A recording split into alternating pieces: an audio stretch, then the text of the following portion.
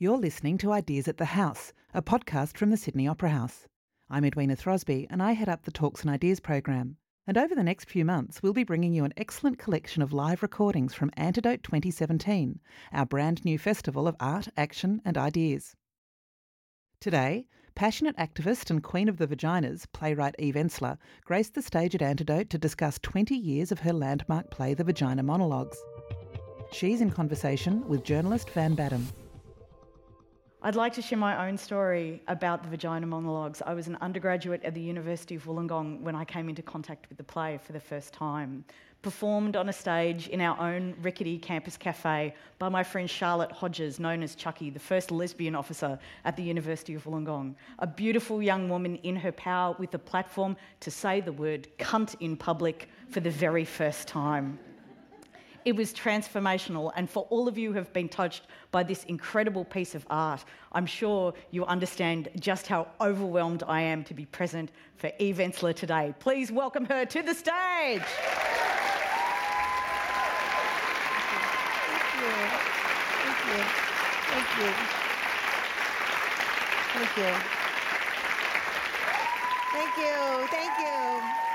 Thank you, Van.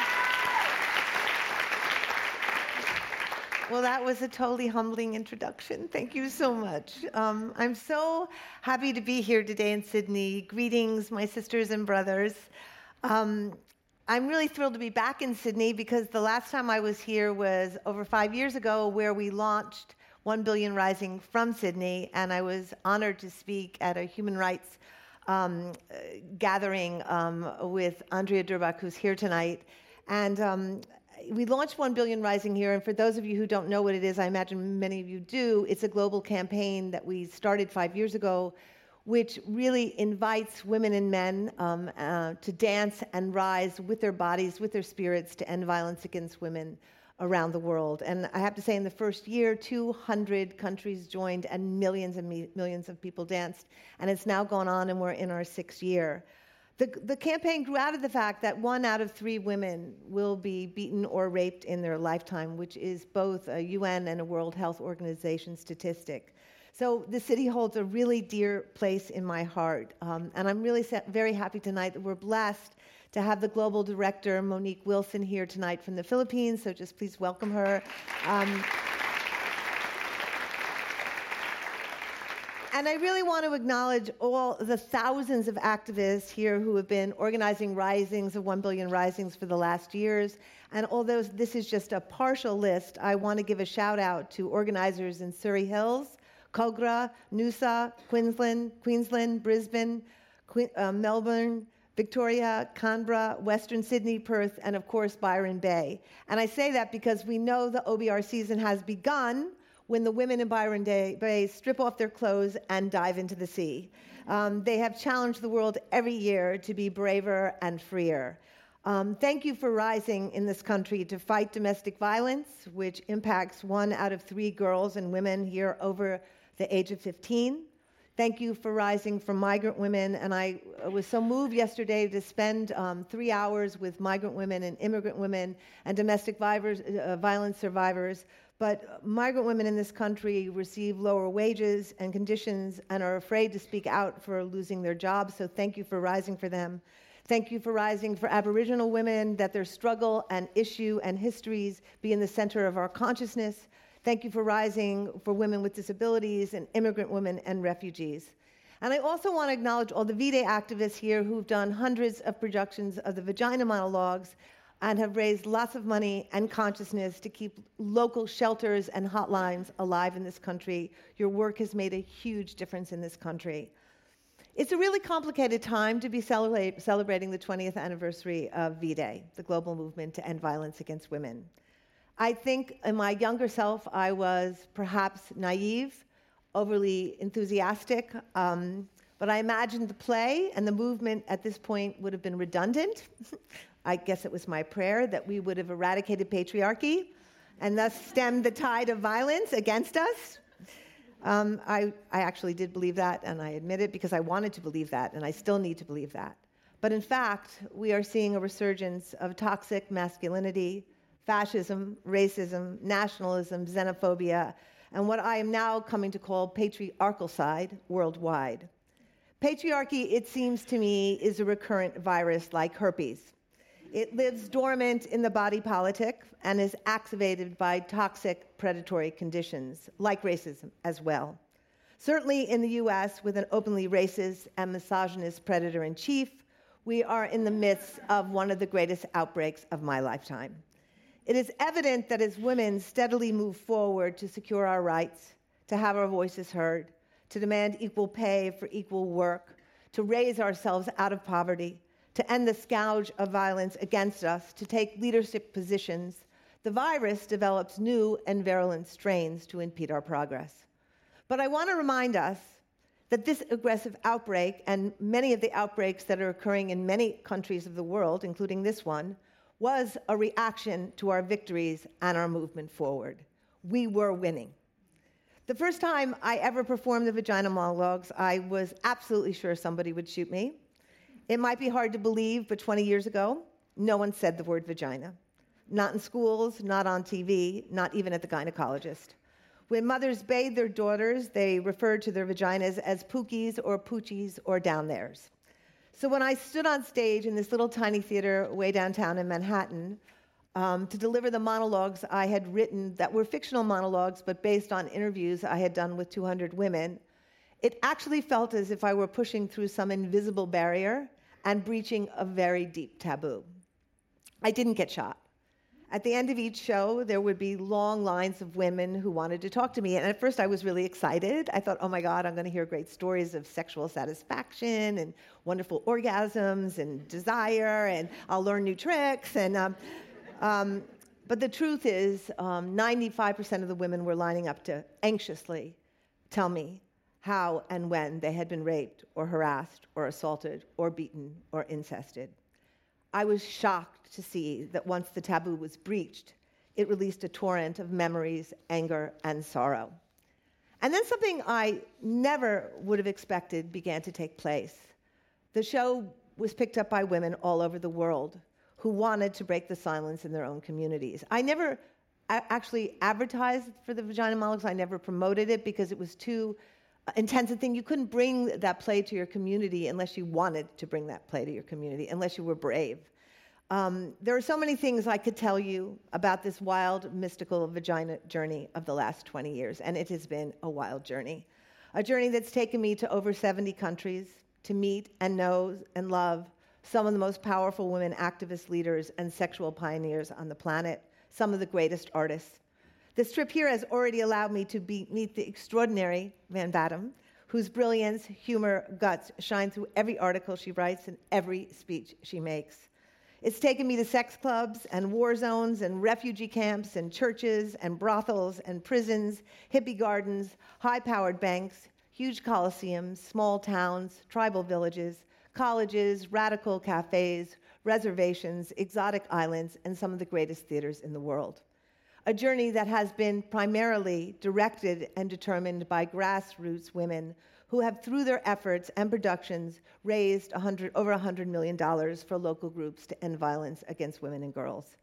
I could talk about 4 of the essential things we've learned, and there are many more lessons, but I want to talk about how art has the power to transform thinking and inspire people to act, and how often theater and art can go places where political discourse cannot go, because we often get into dialectics and bilateral thinking, which keep us stuck going around in circles.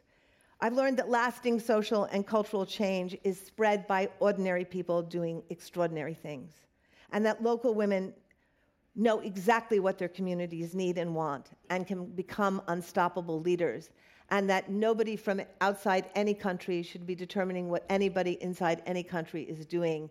And if you have the resources to provide women who are doing that work locally, give them the money, shut up, and serve. We must look at the intersection of class, environmental plunder, gender, imperialism, militarism, patriarchy, poverty, racism, and war to fully understand and eradicate violence against women. I could also talk about how our safe house in Kenya, which we opened, an amazing woman opened, Agnes Pariah, who is one of the most extraordinarily brilliant and brave women I've ever met, opened our first safe house in Kenya over 12 years ago. She is a woman who was cut. She was female genitally mutilated herself when she was a child. And when I met Agnes, she was actually walking through the Rift Valley. She had a box. It had a female torso inside it, an exhibition torso. And she had vaginas and vagina replacement parts where she would teach all the Maasai in their communities what a mutilated vagina looked like and what a healthy one looked like. And because the Maasai are nomadic people and they build their beautiful homes out of cow dung, she would have to literally walk and then find new people and then walk. And she had been walking and walking for years and have saved thousands of women from being cut. And when we met Agnes 12 years ago, I said, "What do you need?" And she said, "Well, if you got me a Jeep, I could get around a lot faster." So we first bought Agnes a Jeep, and in the first year, she saved thousands of girls, Maasai girls, from being cut. And then we said, "Well, what else?" And she said, "Well, if you gave me money, I could open a house, and girls could run away, and they would be safe, and they wouldn't be cut, and then we could get them educated." And so 12 years ago, we found the resources to help Agnes open the first safe house to stop FGM in Kenya. And I have to say, it's 12 years later, and thousands of girls have not only been not cut, but she's stopped the practice in at least 2/3 of the Maasai community. Girls have been educated. She has transformed pain to power in ways I can't even begin to tell you. She actually, when she started, was exiled from the community and later was elected deputy mayor. And she's probably one of the strongest people in all of Narak. I could tell you about the City of Joy, which I could literally talk about for the rest of the evening. Which is an amazing center for a sanctuary for healing and a revolutionary center that the Women of Congo opened 7 years ago. As most of you know, the Congo has been the site for some of the greatest atrocities of the world because an economic war has been fought there for the last 14 years. Millions of people have died. Hundreds of thousands of women have been brutalized and mutilated for an economic war fought by multinationals using proxy militias to go in and steal basically the minerals that belong to the Congolese but have never been theirs. Minerals like tin and copper and gold and coltan, which goes into our iPhones and our PlayStations. And I was invited to the Congo by an extraordinary man named Dr. Denis Mukwege. And he asked me to come to please help get out the word because nobody was coming to support or intervene in the thousands and thousands of women who were being raped and tortured. And when I went, I got to meet an extraordinary woman named Christine Schuler de Schrijver, who was an amazing activist on the ground, and we spent weeks talking to women, asking them what they wanted. And what they most wanted was a place where they could be safe, where they could heal, where they could transform their pain to power. And so 7 years ago, we opened City of Joy in Bukavu, where every 6 months, 90 women go. They are healed in the most beautiful group therapy I've ever seen that involves theater and dance, but also the deepest kind of purging of trauma. They learn their rights, they learn self-defense, they learn agriculture, and then they return to their communities as leaders to train and serve their communities and lift the women there. And it is now 7 years later, and we've graduated over 1,000 women. And it is unbelievable what is happening in those communities with these women leaders. We were also able to open 4 years ago an amazing farm, V World Farm, which now employs 200 people, where women come after City of Joy to learn agriculture, and where we have 9 tilapia ponds, pigs, rice.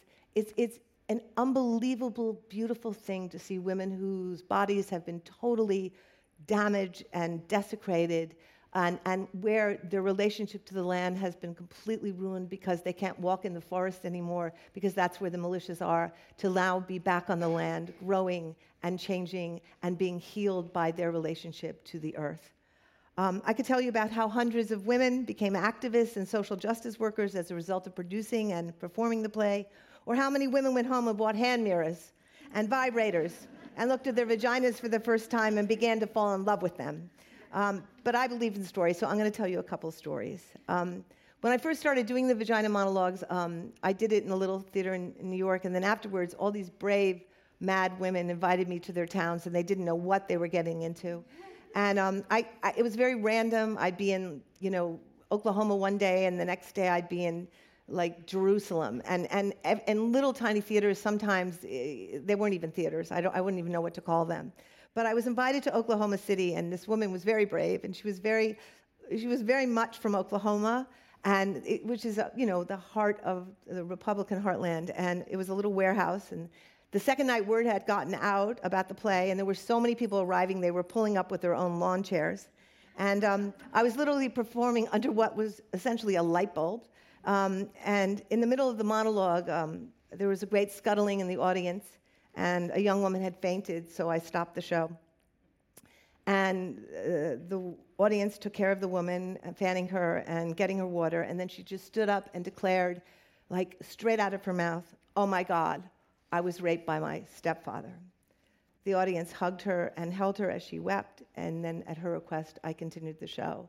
And this was to repeat itself in city after city, where women would hear the play and these memories would just burst out of them and catalyze these things that they had never been able to tell anyone. Another memory is being in Islamabad, Pakistan, and where the show was banned. And again, these incredible, brave women did this covert production where Pakistani actors performed it in secret. And in the audience, women had traveled all the way from Taliban, Afghanistan. And men weren't allowed to sit in the audience, so they sat behind this white veil in the back. And during the performance, I just looked out at one point, and women were laughing and crying so hard their chadors were falling off. And I remember thinking, we all speak this universal language. It doesn't matter where we're from.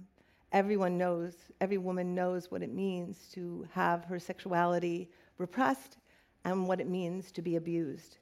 I was recently, 2 years ago, in Haiti when the Haitian actors, these amazing actors, performed the vagina monologues at the Haitian Parliament.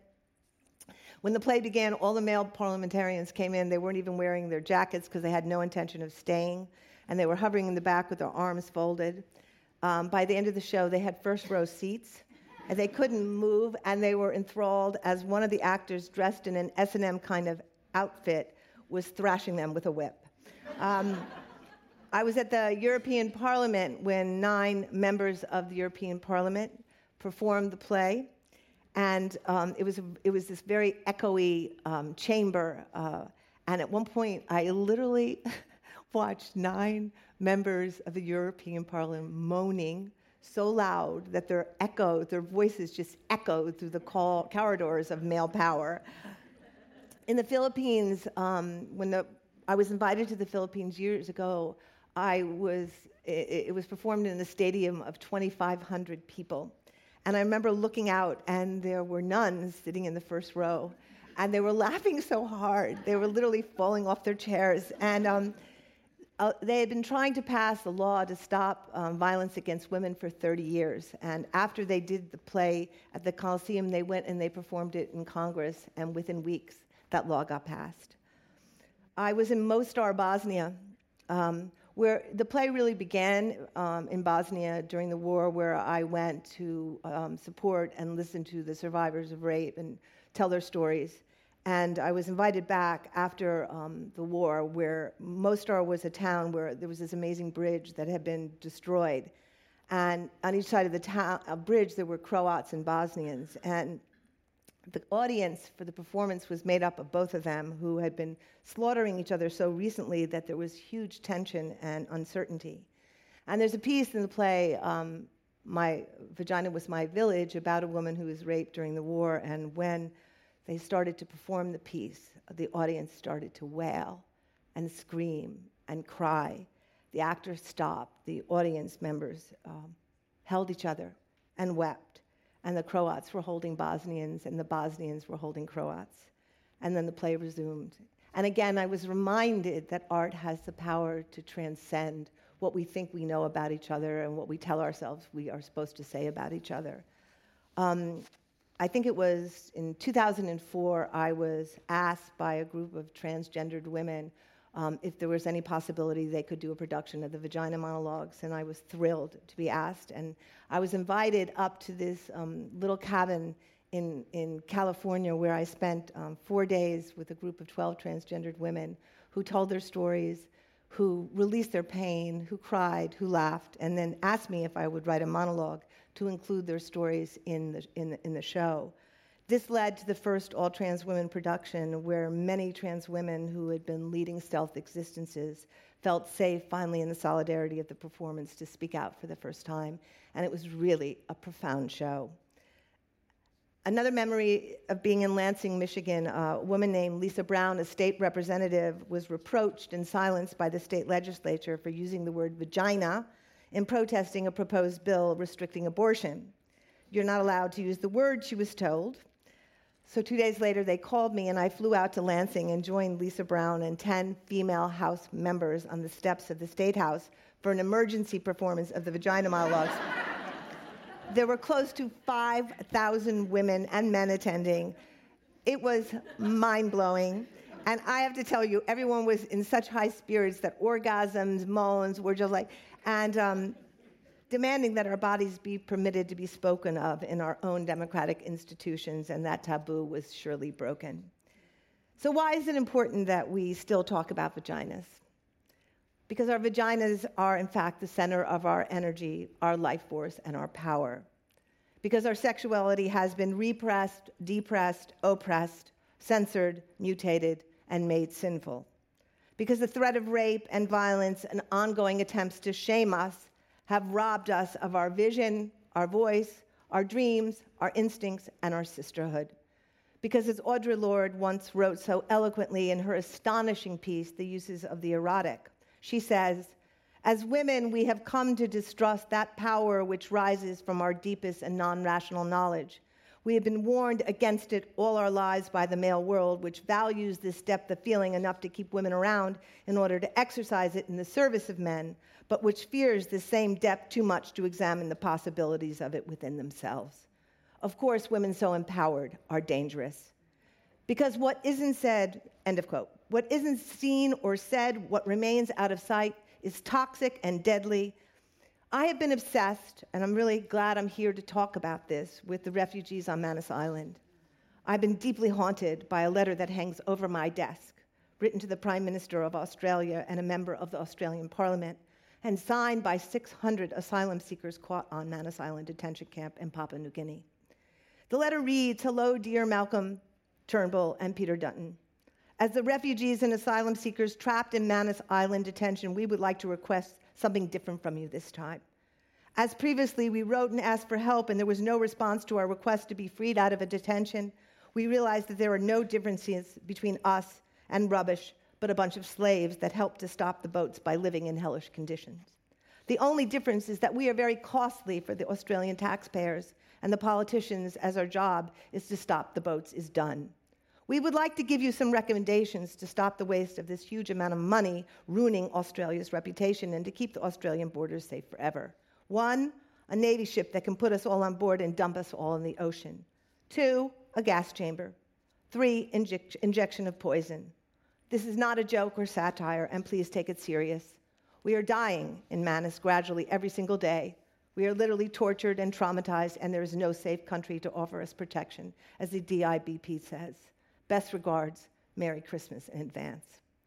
This letter and the refugees on Manus Island remind me every day that our work is to stop looking away, to say what is happening, to tell the truth, to go to places that are the most difficult and listen and pay attention to the stories that make us the most uncomfortable but most need to be heard. Manus Island is a horrific example of what happens when we don't push past fear, past denial, past neoliberal capitalist state where consumer individualism has left us atomized, privatized, desensitized, and in states of crippling loneliness and self-hatred, which allow for sanctioning and committing the deepest atrocities and violences. As I wrote in The Guardian during the dreadful election season, Trump is an outcome of so much we were unwilling to face in our own history, whether it was racism or the desecration of the indigenous people who were here when the first white people landed in America. He grew from our somnolence, our denial, our disconnection from our bodies, our disconnection from the earth and each other, and his hate and his madness has the potential to be what finally unites us. It has already begun, in my opinion. In America, since his election, look at the millions of women who marched on Washington and around the world.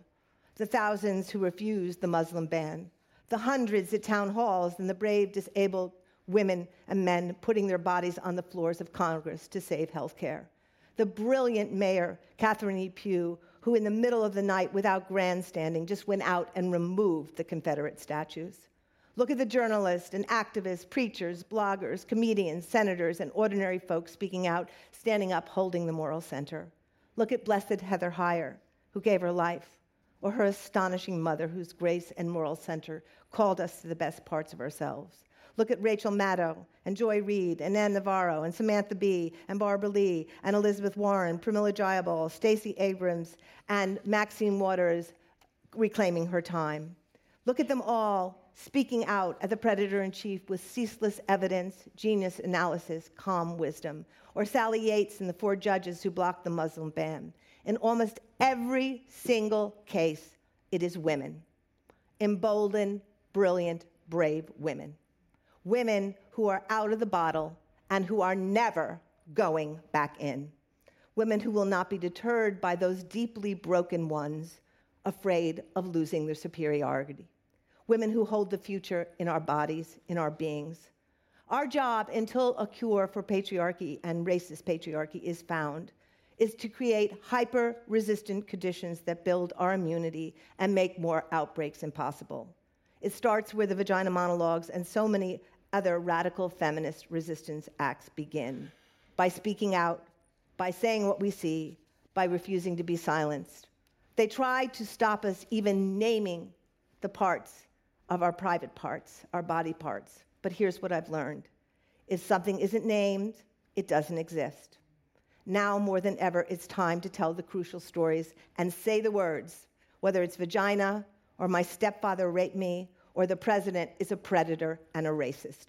When you break the silence, you realize how many other people were waiting for permission to do the same thing.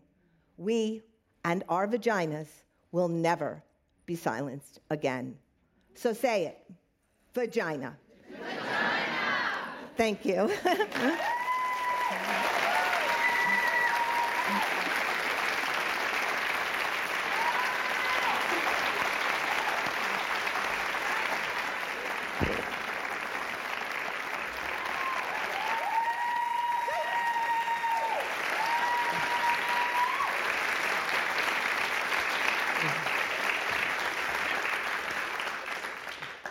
Had a cry. And for me, it's the words Heather Heyer has become an avatar for everything that's so terrifying. And for us as Australians, seeing our own horrors, and thank you so much for acknowledging the ongoing tragedy and abuse, which is Manus Island and Nauru and Australia's appalling recent record on refugees and asylum seekers. It is our national shame, and calling it out from this platform helps everybody in this room be part of that movement.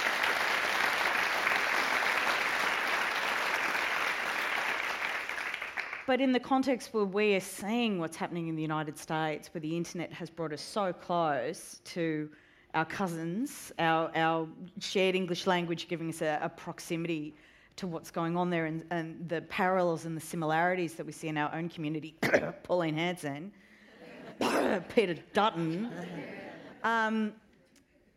the conversations you and I have been having have been that all of this, the hoods and the hats and the violence and the cruelty and the predator-in-chief, and he is a predator, he's a self-confessed predator. Mm-hmm.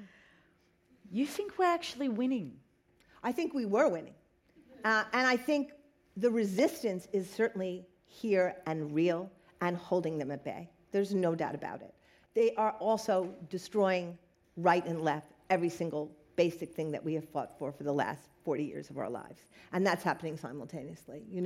I think, for a long time I just kept thinking, okay, I really began to feel this long before Trump even got nominated, I felt this sense that women were really beginning to change, and there was movement forward. And you could feel it in all kinds of sectors. And I think underneath that, look, even Obama getting elected was movement forward, right? And I think what happens is when we don't address early wounds, early history, it's always lingering there to come back up and bite us and grab us. So America has never grappled with race. It's never grappled with civil rights in the deepest, deepest levels where people reckon, particularly white people, with their own privilege, with their own status, with their own reality and their own history. We've never had those deep reckonings that go down to the core of one's being and structure that really make sure things don't surface again. But I also think we haven't reckoned with the fact that there are people in America who are very poor, right? Who feel everything's been taken away from them as neoliberal capitalism machine has driven them over. And their rage is totally misdirected at women, at LGBT community, at the Black community, but we haven't addressed what their lives are like either. So I think we've come to this conflagration of every single thing happening simultaneously. And we have an opportunity, it seems to me, to either go down the drain or to really now say it is our reckoning. This is the moment where we deal with things that have to be dealt with in America. I've got to say, it's extraordinary when you're an Australian, travelling in America doing these kind of events. It's the invisibility of the Indigenous community, and not because of that community, but sort of like this white compact to silence and erase the fact that America is also a colonial country. Like it's on the land of a genocide, and there's no recognition, spoken acknowledgement at all. For an Australian, it's quite challenging. Yeah, for a lot of us in America, it's quite challenging. Only 2 years ago was Columbus Day redefined as Indigenous Peoples Day, right? But I think that's part of the story. America is fabricated on lies and fantasy, right? There's a huge story of an American dream. Whose dream? Whose dream? Who's that dream been for? Who's benefited from that dream, right? It's a dream that's perpetuated through film and ideology and commercials and brands. But if you go inside the country and you talk to people in the country, who's living that dream? But the dream is also something used by people against themselves, right? It's never the dream that failed. You failed the dream. Because so much about America is based on individualism and pulling yourself up by the bootstraps and meritocracy. And if Oprah can do it, you can do it, right? And of course, we know there are a few exceptional people who can fight through and rise above. But the majority of people have no opportunities, have no cushion, have no support, have no ability. And so that dream has failed them. And rather than saying the dream has failed, right, we have failed the dream, is what happens. I think I told you the story. I worked in a homeless shelter for 8 years, a women's shelter. And one day I came into the shelter, and there were a group of women sitting on their bags, watching television, crying. And I was like, oh, my God, what's going on? And they said, oh, my God, we're so upset. Whitney is so thin. I went, wait, you're sitting on your homeless bags. Most of you have been sexually abused. You don't have any place to live. And you're crying for Whitney. You're weeping for Whitney.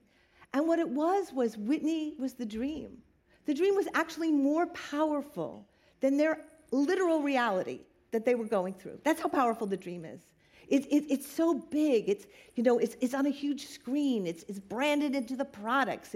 It's in commercials. It's so all powerful. And so what I think has to happen is that we have to say, is this a dream that we're all behind? Is this the dream we believe in? Is this the dream we want? Is the dream of the 0.1% of the people having everything while 90% of the people are in suffering and struggle and poverty and violence our dream, And we're at that critical cross point.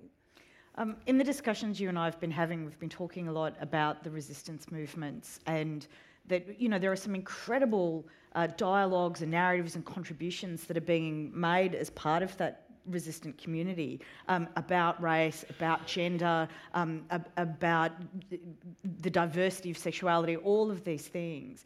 And yet there is a real reticence to talk about class. And when we talk about intersectionality, there seems to be this blind spot in talking about structures of economic participation and how that compounds like oppression for people.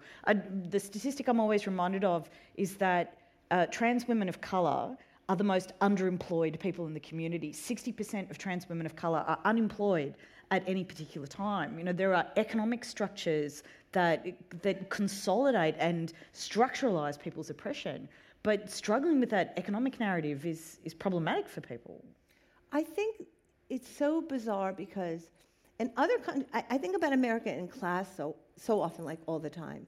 And last year during 1 Billion Rising, our whole focus was on solidarity against the exploitation of women. So a lot of the focus in many countries, and particularly in America, was looking at what working women were struggling with, right? Violence on the workplace, low wages. And it was so fascinating to see how we live in such a class-bound country, but with no visibility, with no intellectual awareness of that class-boundness, you know?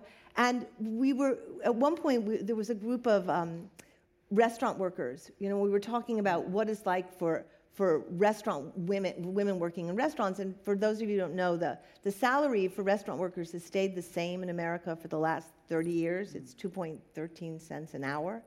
And so most waitresses... She's not making that up. It is 2.13 cents an hour. And waitresses, you know, rely on tips. So, of course, sexual harassment is the highest in the restaurant industry than it is in any industry in America, because women have to tolerate people grabbing them and saying horribly degrading things to them in order to get tips.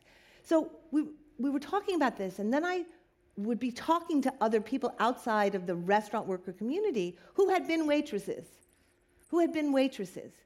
Why aren't you in this struggle for waitresses? And what happens in America is this notion that once you've gotten out of that, you don't want to be contaminated. You don't want to be pulled back into that. You don't want to reach back and say, oh God, I was able to get a better job or move to a different level of income, and now my job is to reach back and pull the next one. It's almost as if you reach back, you'll be pulled back. And I saw that also when I work with homeless people. There's this notion somehow that if you're around people who are struggling or around people who are poor, you're around people who are having a difficult time, you'll get it, like it's a virus, right? And I think part of that is because we've all been made to believe in this rugged, you can do it by yourself, you don't need anybody else, which denies collectivism, which denies systemic realities, which denies what are the systems that are keeping people in place, not the individuals who are struggling to find their ways out of situations. I feel the need to throw in another statistic. There was a survey done on hospitality workers in Australia recently. 19% of women who work in hospitality have been sexually assaulted at work. So, I mean, obviously, the conditions here are different, and we've fought very hard to retain our union rights, our organising rights, despite incredible opposition from our government, which is why our minimum wages are better and our industrial protections are better, though they're constantly under attack. Spoiler alert this week in the Parliament. But you and I have been talking about the difference in the language around being an ally and what solidarity means. And where do you see that distinction between allyship and solidarity? Well, I have never liked the word ally, and I'll tell you why. It reminds me of the word tolerant. You know, to me, both those words are hierarchical words, right? Like, I've always thought about the fact that all the years I've worked to end violence against women and girls, like, how did this become a woman's issue? How did this become our issue? It turns out we're not raping ourselves, okay? All right? So I've always thought, like, how did the burden of it come back on us? And it's the same thing with racism. How did struggling against racism become a black person's issue? It's actually a white person's issue. We are the white race is the racist, you know. And it's pretty racist, man. Yeah, it certainly is. So you think, so what I've been thinking about lately is, what is the difference between calling yourself an ally and being in solidarity? First of all, being an ally implies that you're helping somebody with their problem, right? It's actually not their problem, it's our problem. That's number one. Being in solidarity means like we are in this struggle. We are in it. We have embraced it. We are giving our lives and everything in our beings to this struggle. In the same way that the difference between tolerate and embrace, or tolerate and love, is I tolerate who you are. I'm in the position to tolerate you. I'm in the superior position, well, I will let you know whether it's okay how you behave, as opposed to I am in this with you. And I will put myself as far out as I can go to transform whatever the suffering is, whatever the oppression is, whatever the inequality is. And I think right now, white people are really being called upon to rise to a whole new level, particularly in America. You know, we have got to make ending racism our primary issue. It's got to be, no, we're not going to get to that later. We're going to get to that now. And I think, you know, looking at Charlottesville and seeing how many people, white people, came out to stand up, how many white people in Boston, it's a beginning. But it happens in our everyday lives. It happens when you have platforms that you don't share. It happens when you have experiences where you're having at a conference, for example, and you don't see any people of color at that conference, and you don't say, why aren't there people of color at the... You have to, it's in every little facet of our lives to bring consciousness to that. And I think, I guess I feel this so deeply from last year in 1 Billion Rising, that solidarity to me is when we're not separating ourselves from this is your struggle, this is my struggle. Like, your struggle is my struggle, right? And where my risk is as high or higher than your risk, you know, in that situation. And I think it requires, and if we're going to survive as a human species, we've got to raise consciousness to a level of solidarity that we're taking the risks we most don't want to take, right? We're going to the places we fear the most. We're stepping out in ways that are most uncomfortable. It's my favourite line from Dune. Go to that place where you dare not look, you will see me staring back at you. Yeah. I'm going to take just one or two questions, because I could seriously talk to Eve all day, and I have the privilege of probably being able to do that, but you won't be able to. A question, number 1, number 2, if you want to dart. If not, I'll just keep asking the questions. Anyone? No one at the microphone. So in terms of where we are now, like, you have an audience of people who connect to your work and connect to the mission of your work and the sense of service in your work. What is the instruction you're giving to this audience today about when they leave the theatre, what are they going to do? Well, we had an amazing meeting yesterday with a lot of activists, incredible activists in Sydney, Asian women at work, immigrant women, migrant women, domestic violence advocates, people from the Women's March in Sydney, and there was a real desire to bring 1 Billion Rising together and do a huge rising this year in Sydney for the various struggles that people are struggling for. So that's one very specific thing people can get involved with. But I think, I just know for me right now, like, I don't know about you, but I wake up every day and I'm more horrified than the day before. Like, I feel like we're being steadily traumatized every single day. And I think we can go either into the retreat mode where we withdraw and we get depressed and we get panicked and we don't want to have anything to do with it, or we can find ways to keep our bodies alive, whether it's by dancing, whether it's by sharing, whether it's by doing good things for our bodies so that we keep moving forward towards the people on Manus Island, the people who are most disappeared, the most marginalized, most invisibilized. And I think that has to do with having groups of people that you are organizing with, because we can't do it alone. Do you know, I think what neoliberal capitalism does to so many of us is it makes us lonely, it makes us apart, it excludes us. It's the overwhelming loneliness and the sense that we are absolutely powerless to change our environment. I think everybody needs a posse, everybody needs a group, everyone needs some group that you're working with all the time that inspires you to go out and say, what are we going to revolt against today? What are we going to resist today? What are we going to put our focus on to make the world better for somebody who may not be privileged enough to do that, who may be struggling with families so they can't fight for their fight? And to look around and see, where are the people who are being disappeared, who are being marginalized, who are being erased in the structure?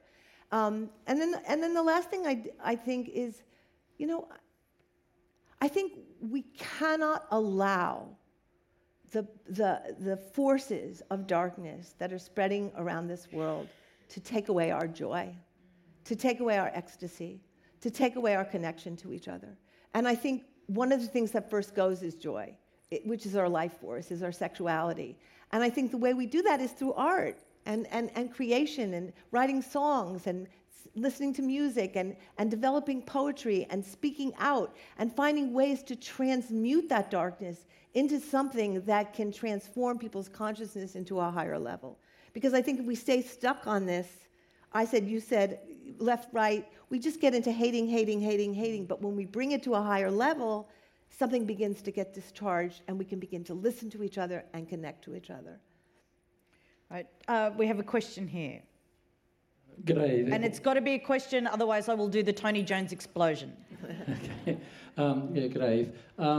Yes, last time I met you was at the Sydney Writers' Festival. I was in a queue and there was a lady, Asian lady in front of me who literally broke down when she was talking to her, and I know you comforted and counselled her, and it showed how much power there was in talking about this kind of stuff. I know you've been doing that. My question actually is in terms of the 20 years you've been doing this. I know you've travelled all over the world.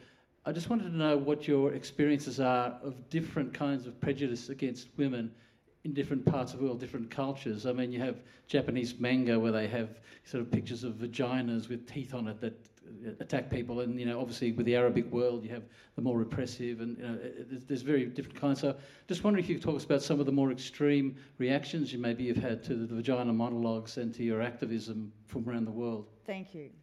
It's an interesting question, and I just want to say patriarchy is universal. It turns out it's everywhere. And every culture has its own really inventive way of expressing it, right? But the truth of the matter is, I could not tell you that one country is worse or better than any other country, because every country is propagated on the notion that women's sexuality should be repressed, that women are second-class citizens, that women shouldn't be equal, that they shouldn't have equal rights. And it's fascinating how people are always talking about over there, right? It's always bad over there. Well, the truth of the matter is I've never gone to one country that embraced the vagina when it entered town, right? I never can tell you, and places like you think, oh, Paris is so liberated. Paris is one of the last places that could do the vagina monologues, okay? Greece did it before, Turkey did it before Paris, okay? So all the assumptions we make, there are patches of liberated people in every country, but the majority of countries in this world are still living under the complete bell jar of patriarchy. And I think it's really kind of both very terrifying to know that, but there's also something comforting about it, because then we can build global solidarity across borders without saying, your customs are worse, you're more sexist than we are. No, guess what? We're all sexist. The whole world is sexist. And that means the whole world can be liberated, because we are all in the struggle together. Yeah, dude, The Handmaid's Tale is frightening because it's about us. Yeah. I'm going to take a quick question. There's a woman at a microphone here. We're going to run slightly over, everybody. You have been warned. Hello, I'm Suni. Thank you for your work. I work with families, and I have a question for you. Specifically, how will you support parents in now raising girls and boys, specifically to support this issue? It's a really good question, and I could talk to you forever about it, but I'm going to do a short version. First of all, tell your daughters that they have vaginas and vulvas and clitorises, and teach them what they are, and bring them up loving their bodies. And the same with boys. What I really think is what patriarchy, and I say this all the time, has done to men in some ways is much more destructive than what it's done to women, because we've been allowed to keep our hearts. I think the way we bring up boys, and I think everybody is responsible for this, is to teach them that they need to know everything when they don't know everything, that they should never have feelings, that they should man up, they should never express their tenderness or their gentleness or their vulnerability, that they should never cry. And I think the minute you tell a boy he shouldn't cry, you basically are setting him up to be a misogynist. You're basically creating a patriarchy in that moment. Because when you kill off feelings in people, you kill off their ability to feel compassion and to feel connection, right? You're actually beginning the process of militarization that will follow in every step of their life. And I think if we bring up our boys, and when they cry, we actually hold them, and we allow them to have their feelings, guess what? They will have long-term life force, where when they are having sex with a girl and a girl says stop, they will actually feel what she's feeling, and they will know that they cannot go further because they would be hurting her, and that hurting her would be hurting them, because they won't be disconnected from their hearts. And I think we're all responsible for saying to boys on the, when they're at the, in the sandbox, don't cry, don't show that you're a girl, don't be a girl, don't be a girl. Every single person on this planet is told not to be a girl. Men are told not to be girls. Girls are told not to grow. It must be very powerful to be a girl if we're all being told not to be girls. Do you know? You know? So I say, everybody be a girl. Everybody be a boy. Everybody be everything. And embrace it. And I think really and truly at the core of everything is our hearts. And when we're cut off from our hearts, we are able to do atrocious things to people. And we are destroying our boys in every country of the world by cutting off their hearts. We're going to finish with a bit of a bang. James, bringeth the stool, please. Yes, it's interesting to hear about, a poster of a vagina with teeth, because personally I connect to that quite aspirationally.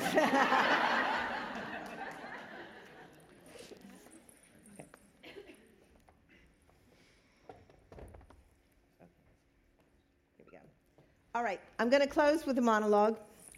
I'm a little rusty, so bear with me. But I really think right now, where we're living in these times, and I really feel this every single day, that our sexuality and our life force is what is going to get us through where we are. And so much of religion, so much of culture, so much as everything is constantly telling women, particularly, not to be connected to our bodies, not to be connected to our energy field. But there's so much there that I've discovered over the last 20 years that has to do with our creativity, our imagination, our intuition, our magic, where things can happen that you can't explain. So I'm going to close tonight with the woman who loved to make vaginas happy, and there'll be a little twist at the end that you'll see. I love vaginas. I love women. I do not see them as separate things. Women pay me to dominate them, to excite them, to make them come. I did not start out like this. No. To the contrary, I started out as a lawyer, but in my late 30s, I became obsessed with making women happy. There were so many unfulfilled women, so many women who had no access to their sexual happiness. It began as a mission of sorts, but then I got involved in it. I got very good at it. Kind of brilliant. It was my art. I started getting paid for it. It was as if I had found my calling. Tax law seemed completely boring and insignificant then. I wore outrageous outfits when I dominated women, lace and silk and leather. I used props, whips, handcuffs, ropes, dildos. There was nothing like this in tax law. There were no props, no excitement, and I hated those blue corporate suits, although I wear them from time to time now in my new line of work, and they serve quite nicely. Context is everything. There were no props, no outfits in corporate law. There was no wetness. There was no dark, mysterious foreplay. There were no erect nipples. There were no delicious mouths, but mainly there was no moaning. Not the kind I'm talking about anyway. This was the key. I see now that moaning was the thing that ultimately seduced me and got me addicted to making women happy. When I was a little girl, I would see women in the movies making loves, making strange, orgasmic moaning noises. I used to laugh. I got strangely hysterical. I couldn't believe that big, outrageous, ungoverned sounds just came out of women. I longed to moan. I practiced in front of my mirror on a tape recorder, moaning in various keys, various tones, with sometimes very operatic expressions, sometimes very reserved, almost withheld. But always when I played it back, it sounded fake. It was fake. It wasn't rooted in anything sexual, only in my desire to be sexual. Then, when I was 10, I had to pee really badly once on a car trip. It went on for almost an hour. And when I finally got to pee in this dirty little gas station, I was so exciting, I moaned. I moaned as I peed. I couldn't believe it. I was moaning in a Texaco station in the middle of Louisiana. I realized right then that moans are connected with not getting what you want right away, with putting things off. I realized moans were best when they caught you by surprise. They came out of this hidden, mysterious part of you that was speaking its own language. I realized that moans were, in fact, that language. I became a moaner. It made most men anxious. Frankly, they were terrified. I was loud, and they couldn't concentrate on what they were doing. They'd lose focus. Then they'd lose everything. We couldn't make love in people's homes. The walls were too thin. I got a reputation in my building and people stared at me with contempt in the elevator. Men thought I was too intense. Some called me insane. I began to feel bad about moaning. I got quiet and polite. I made noise into a pillow. I learned to choke my moan, hold it back like a sneeze. I began to get headaches and stress-related disorders. I was becoming hopeless. And then I discovered women. I discovered that most women loved my moaning. But more importantly, I discovered how deeply excited I got when other women moaned, when I could make other women moan.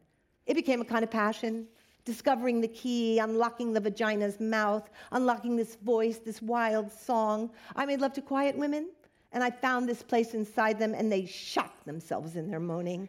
I made love to moaners, and they found a more deeper, penetrating moan. I became obsessed. I longed to make women moan, to be in charge like a conductor or maybe a band leader.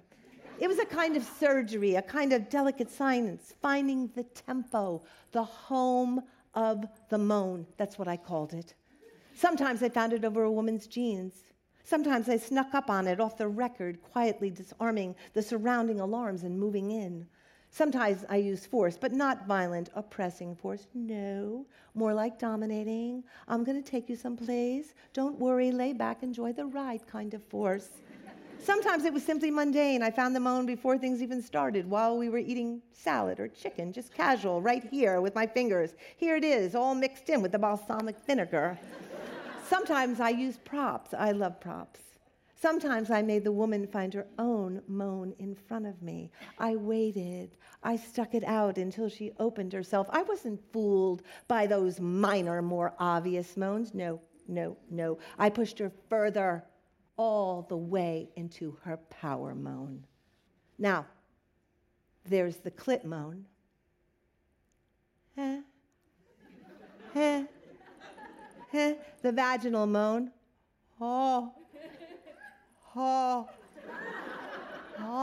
The combo clit vaginal moan.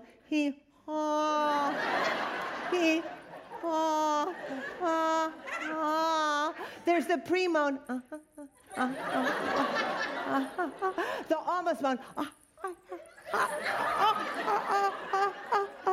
The right on it moan. The elegant moan. The gray slick moan. The wasp moan. The Irish Catholic moan. Forgive me. Forgive me. The Jewish moan. Better. The African American moan. Oh, shit. The Aussie moan. Down. Okay, now I need your help. There's the resist the predator-in-chief moan. Are you ready?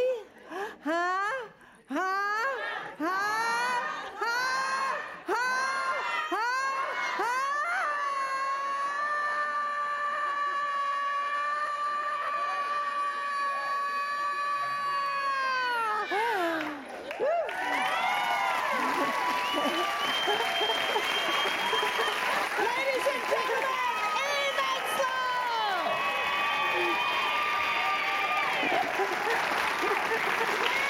Thank you. Sit up. Thank you. Keep moaning. That rousing celebration of femaleness you just heard was Eve Ensler on 20 Years of the Vagina Monologues at Antidote 2017. If you like this podcast, we'll be dropping another live recording from Antidote next week. Coming up, we have kindness advocate Kirsten Sherling, political writer Shashi Tharoor, and a panel on creating online chaos. Subscribe to Ideas at the House and other Sydney Opera House podcasts. You'll find us on your favourite podcast app. I'll see you next week. Thanks for listening.